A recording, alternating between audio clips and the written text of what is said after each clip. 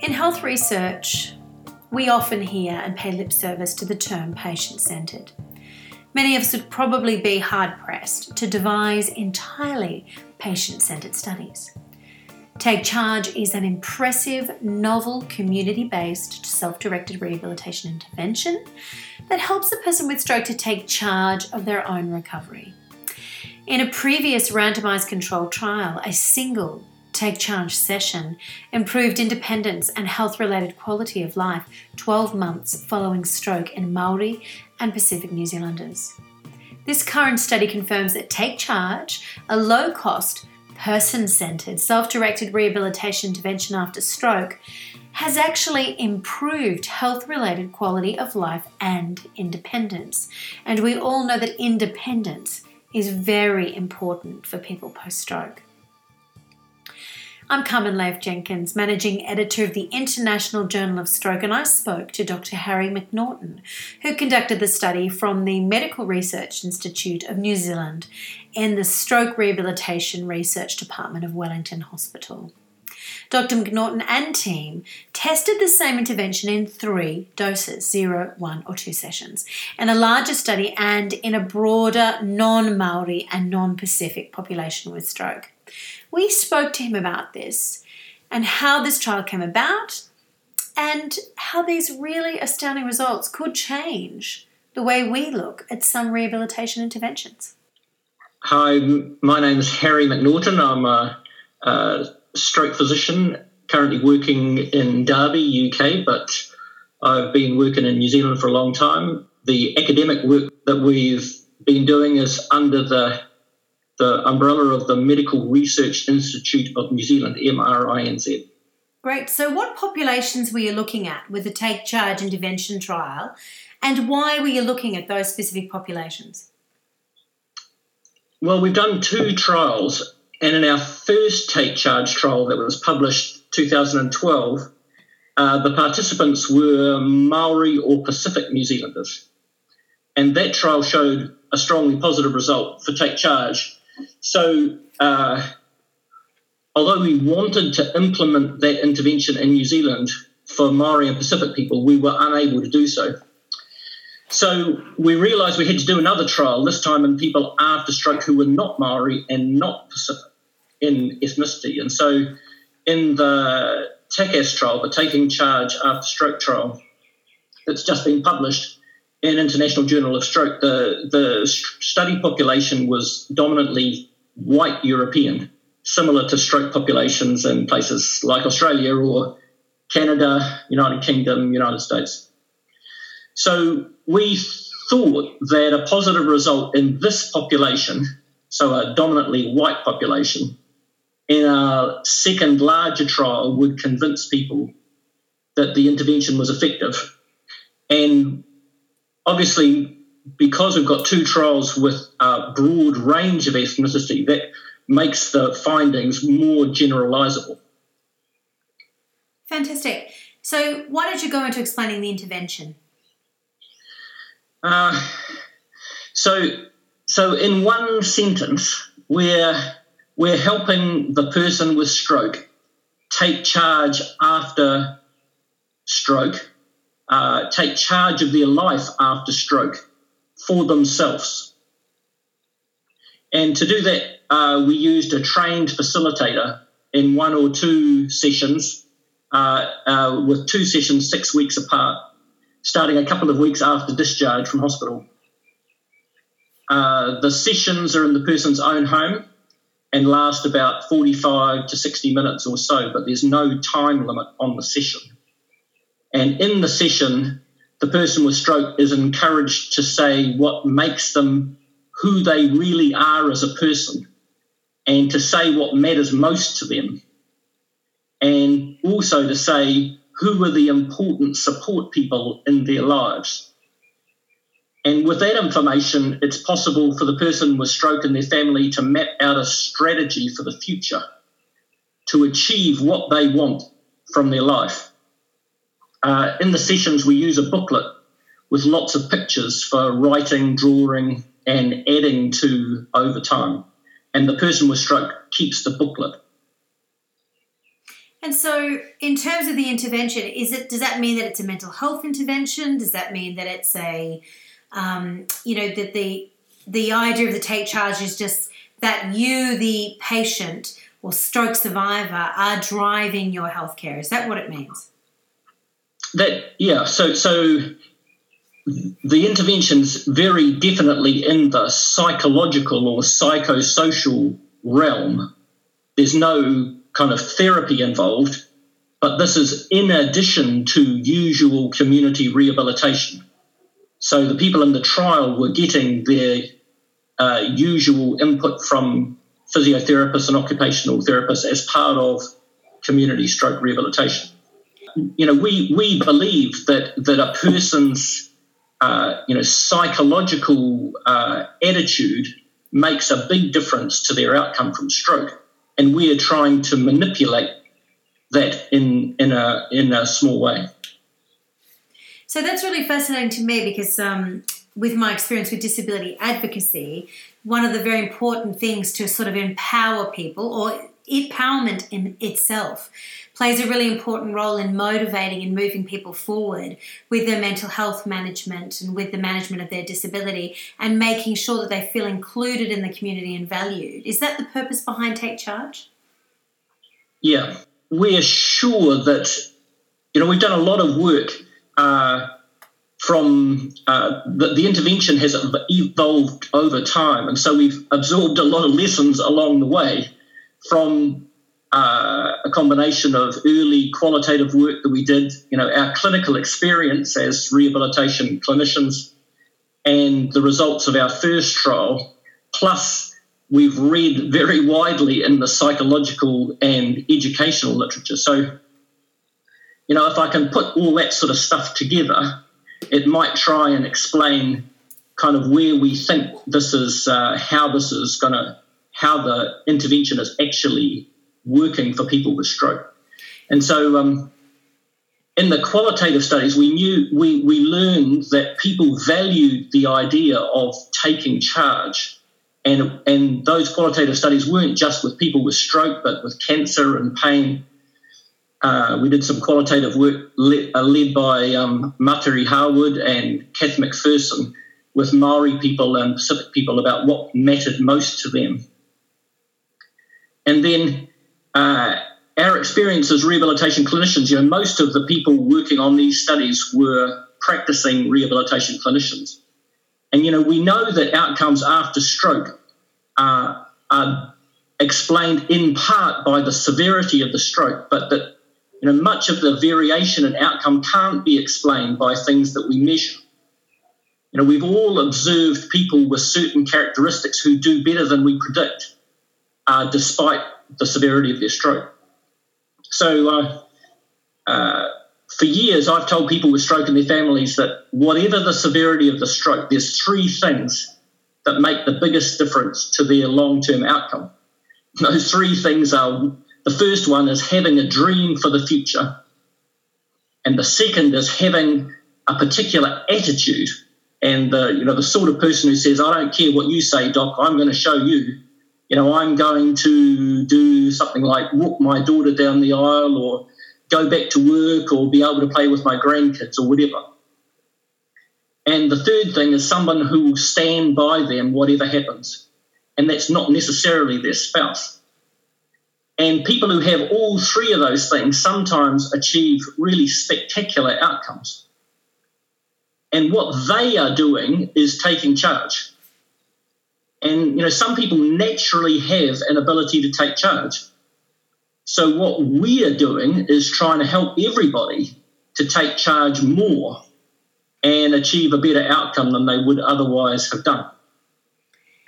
And going back to your point about sort of motivation, in our first trial, which is called the Maori and Pacific Stroke Study, or the MAP study, we actually tested two different interventions based on the same sort of principles. And the first was a beautifully made series of 20-minute videos of Maori and Pacific people with stroke telling their own stories. And we asked them to sort of concentrate on how to get through to life after stroke, how to use their supports, concentrating on what matters most to them.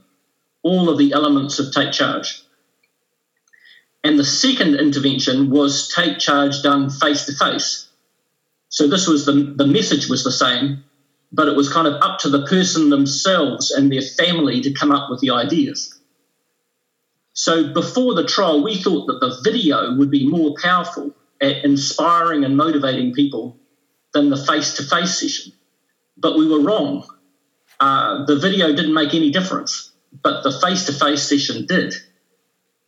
And, we think the video message was another example of an intervention being done to people with stroke, like many of the things, we do now. But it's, what we believe now is that it's only when people with stroke motivate themselves, what psychologists call intrinsic motivation, that you really get the results that you want. And, the example I use to people when they ask me about this is teenagers. So, people with teenagers know this already. If you try and motivate a teenager to study or pass exams with some sort of external motivation or bribe, usually financial, the results are often not very good. But if the teenager really wants something themselves and are motivated to achieve it, quite remarkable things happen. And interestingly, there's about 20 years of experimental evidence in the psychology literature testing a thing called self-determination theory, which shows that this is true. So Take Charge shares key elements with self-determination theory. And those elements, we've called them purpose, autonomy, mastery, and connectedness. And there's a very strong body of literature suggesting that people with strong sense of those things achieve more than people who don't. So the Take Charge intervention is trying to help people connect with these elements in themselves. So that's where the sort of self-rehabilitation idea comes in, and self-motivation. And we think that's really crucial. So you said something earlier which I think is a really important thing to capitalise on, or to talk about at least. You mentioned that you ask the patient, who do you have around you that are supports? But, it's true that we all come across people that are on the fringes of community and society that may not have many family members or anyone that they would consider a close support. Some people may be on their own. What would you do in that instance? Well, I've talked to the various facilitators in our study about what they did when this came up. And there are kind of two types of responses. One was that, surprisingly, if you persisted, there was a person that the person with stroke could identify that they like to talk to or they share confidences with. And they would be prepared to ask them to sort of stand by them in this kind of situation. So often with a little bit of work, the support person may not have been that obvious to start with, but could be identified. And some people, as you say, are actually completely alone, and I think that's tricky. But the connectedness, is just one component. So some people have the other abilities to motivate themselves, and perhaps without a nominated support person. There's a guy called Paul Farmer who set up Partners in Health, which is a big kind of amazing voluntary health organisation initially based in Haiti. And he's written a lot about this, and he calls the person an accompagnateur, somebody who walks beside the person with the problem. And so this isn't a sort of a new concept or anything, but if there is somebody who's there through thick and thin, who's prepared to fight for that person with the health service or whatever, those people do better, because everybody has knocks along the way that takes away confidence. And if you've got somebody who can support you, it makes it more likely, we think, that you'll stay strong. I wanted to comment a bit about the person-centeredness of the intervention. One of the problems that I have when I talk about this intervention to rehabilitation clinicians is they say, oh, well, we do person-centered rehabilitation already. And my answer is that unfortunately there's a lot of evidence to show that most kind of patient-centered goal setting is better described as therapist-led goal setting. And we think that this can sort of disempower the person with stroke, the exact opposite of what the clinician's trying to do. And so I have a couple of simple tests when somebody tells me that they're already doing Take Charge. And the first is that, if they call their goal setting patient-centered rather than person-centered, that suggests to me they're defining the person by their stroke, that they're already making them a stroke person, which I don't think is necessarily good. And then the second thing I ask them is, who's holding the clipboard and the pen? And if it's not the person with the stroke or their family member, that suggests to me that it's a therapist-led process. And so, I'd ask rehabilitation clinicians out there to have a look at what they're doing currently, have a look at the training manual for Take Charge, and perhaps think a bit more carefully about person-centered processes. There's a very large amount of literature written about it. And I guess I should ask you, Harry, is Take Charge being implemented now in any centres? The answer is fortunately yes. So in New Zealand, there's a plan for a sort of nationwide rollout, but we've been in consultation with several of the big district health boards about training staff. So we think that within about 12 months that will be happening in New Zealand. I've also had quite various bits of communication with teams in Estonia, in Germany, and the Netherlands, who are in the process of translating the materials and using them there. So, I'm very hopeful that Take Charge will be implemented as usual practice for people following stroke. Well, there's one more thing I'd say is that Take Charge is not specific to stroke. The same principles apply to people with other chronic disease. And we've been involved in another study of Take Charge for people with COPD after acute exacerbation of COPD in hospital. And the results of that trial that was a small feasibility study, and the results of that study are just being analysed at the moment. We have to get over this idea that as clinicians, we're the ones who know, we can tell you what to do. That it's absolutely the complete opposite. We have to ask the person what matters most to them. And it doesn't matter if what they say is something that we think is unrealistic or undoable. If that's their dream, it's our job to try and make it happen. They are the ones who know, not us. Another side to this, which we don't have to put in the podcast, but I'll pull it out and see what you think of it. A lot of clinicians get really annoyed or get upset about the idea that patients take charge because they say, well, I'm the expert. I understand the science. I've done the work. This is what I excel at. Why would patients have input? It's much more important that patients do what we tell them. And, when you said that patients need to then fight the system, do you want to break that down a little bit, or do you think that might be a bit too controversial? It's controversial. And there's a few elements to it. And, again, the first element you probably don't want to include in the podcast, but that is that what we currently do, therapy-led interventions, there is no evidence that it works.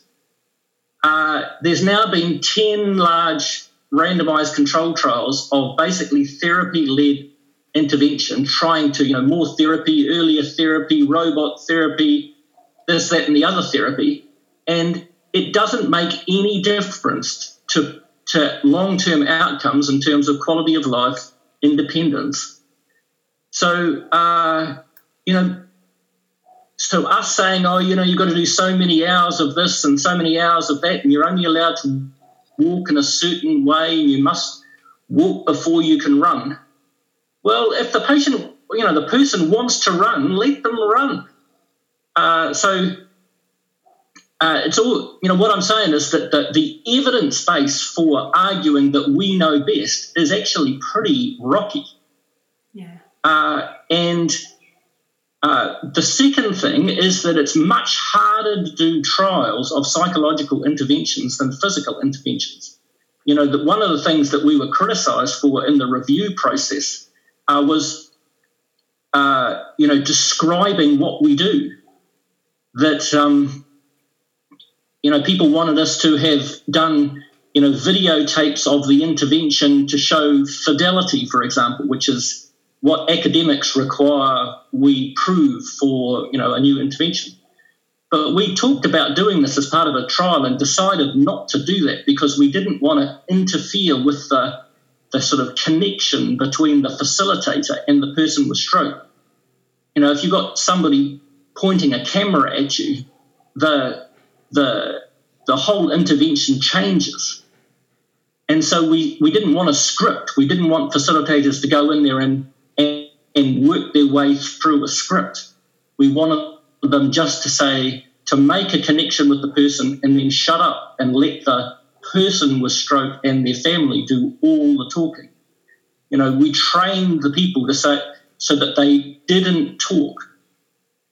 And therapists find that very difficult. They want to tell the person, give advice. But this intervention is all about the ideas coming straight from the person with stroke. And so I told, I trained all the facilitators and said, if you're talking more than 50% of the time, that's a fail. Yeah. You must be quiet. Sit on your hands. Don't say anything. And the feedback I got from it was amazing. Long silences. But finally people would say, well, actually, I've been thinking about doing this for ages, but maybe, that's too much, or maybe I'm being unrealistic or something. But people will, when they come up with the ideas, it's their own idea, and it's much more powerful than us telling them what they should be doing. You've been listening to a podcast interview with Dr. Harry McNaughton on the Take Charge trial. Dr. McNaughton has also taken part in a WSO webinar on rehabilitation and take charge, and you can find this on the World Stroke Organisation webpage, www.world-stroke.org, or the WSO YouTube channel. The International Journal of Stroke is the flagship publication of the World Stroke Organisation. If you like our podcast, and we hope you do, please like or write a review. This helps others to find us.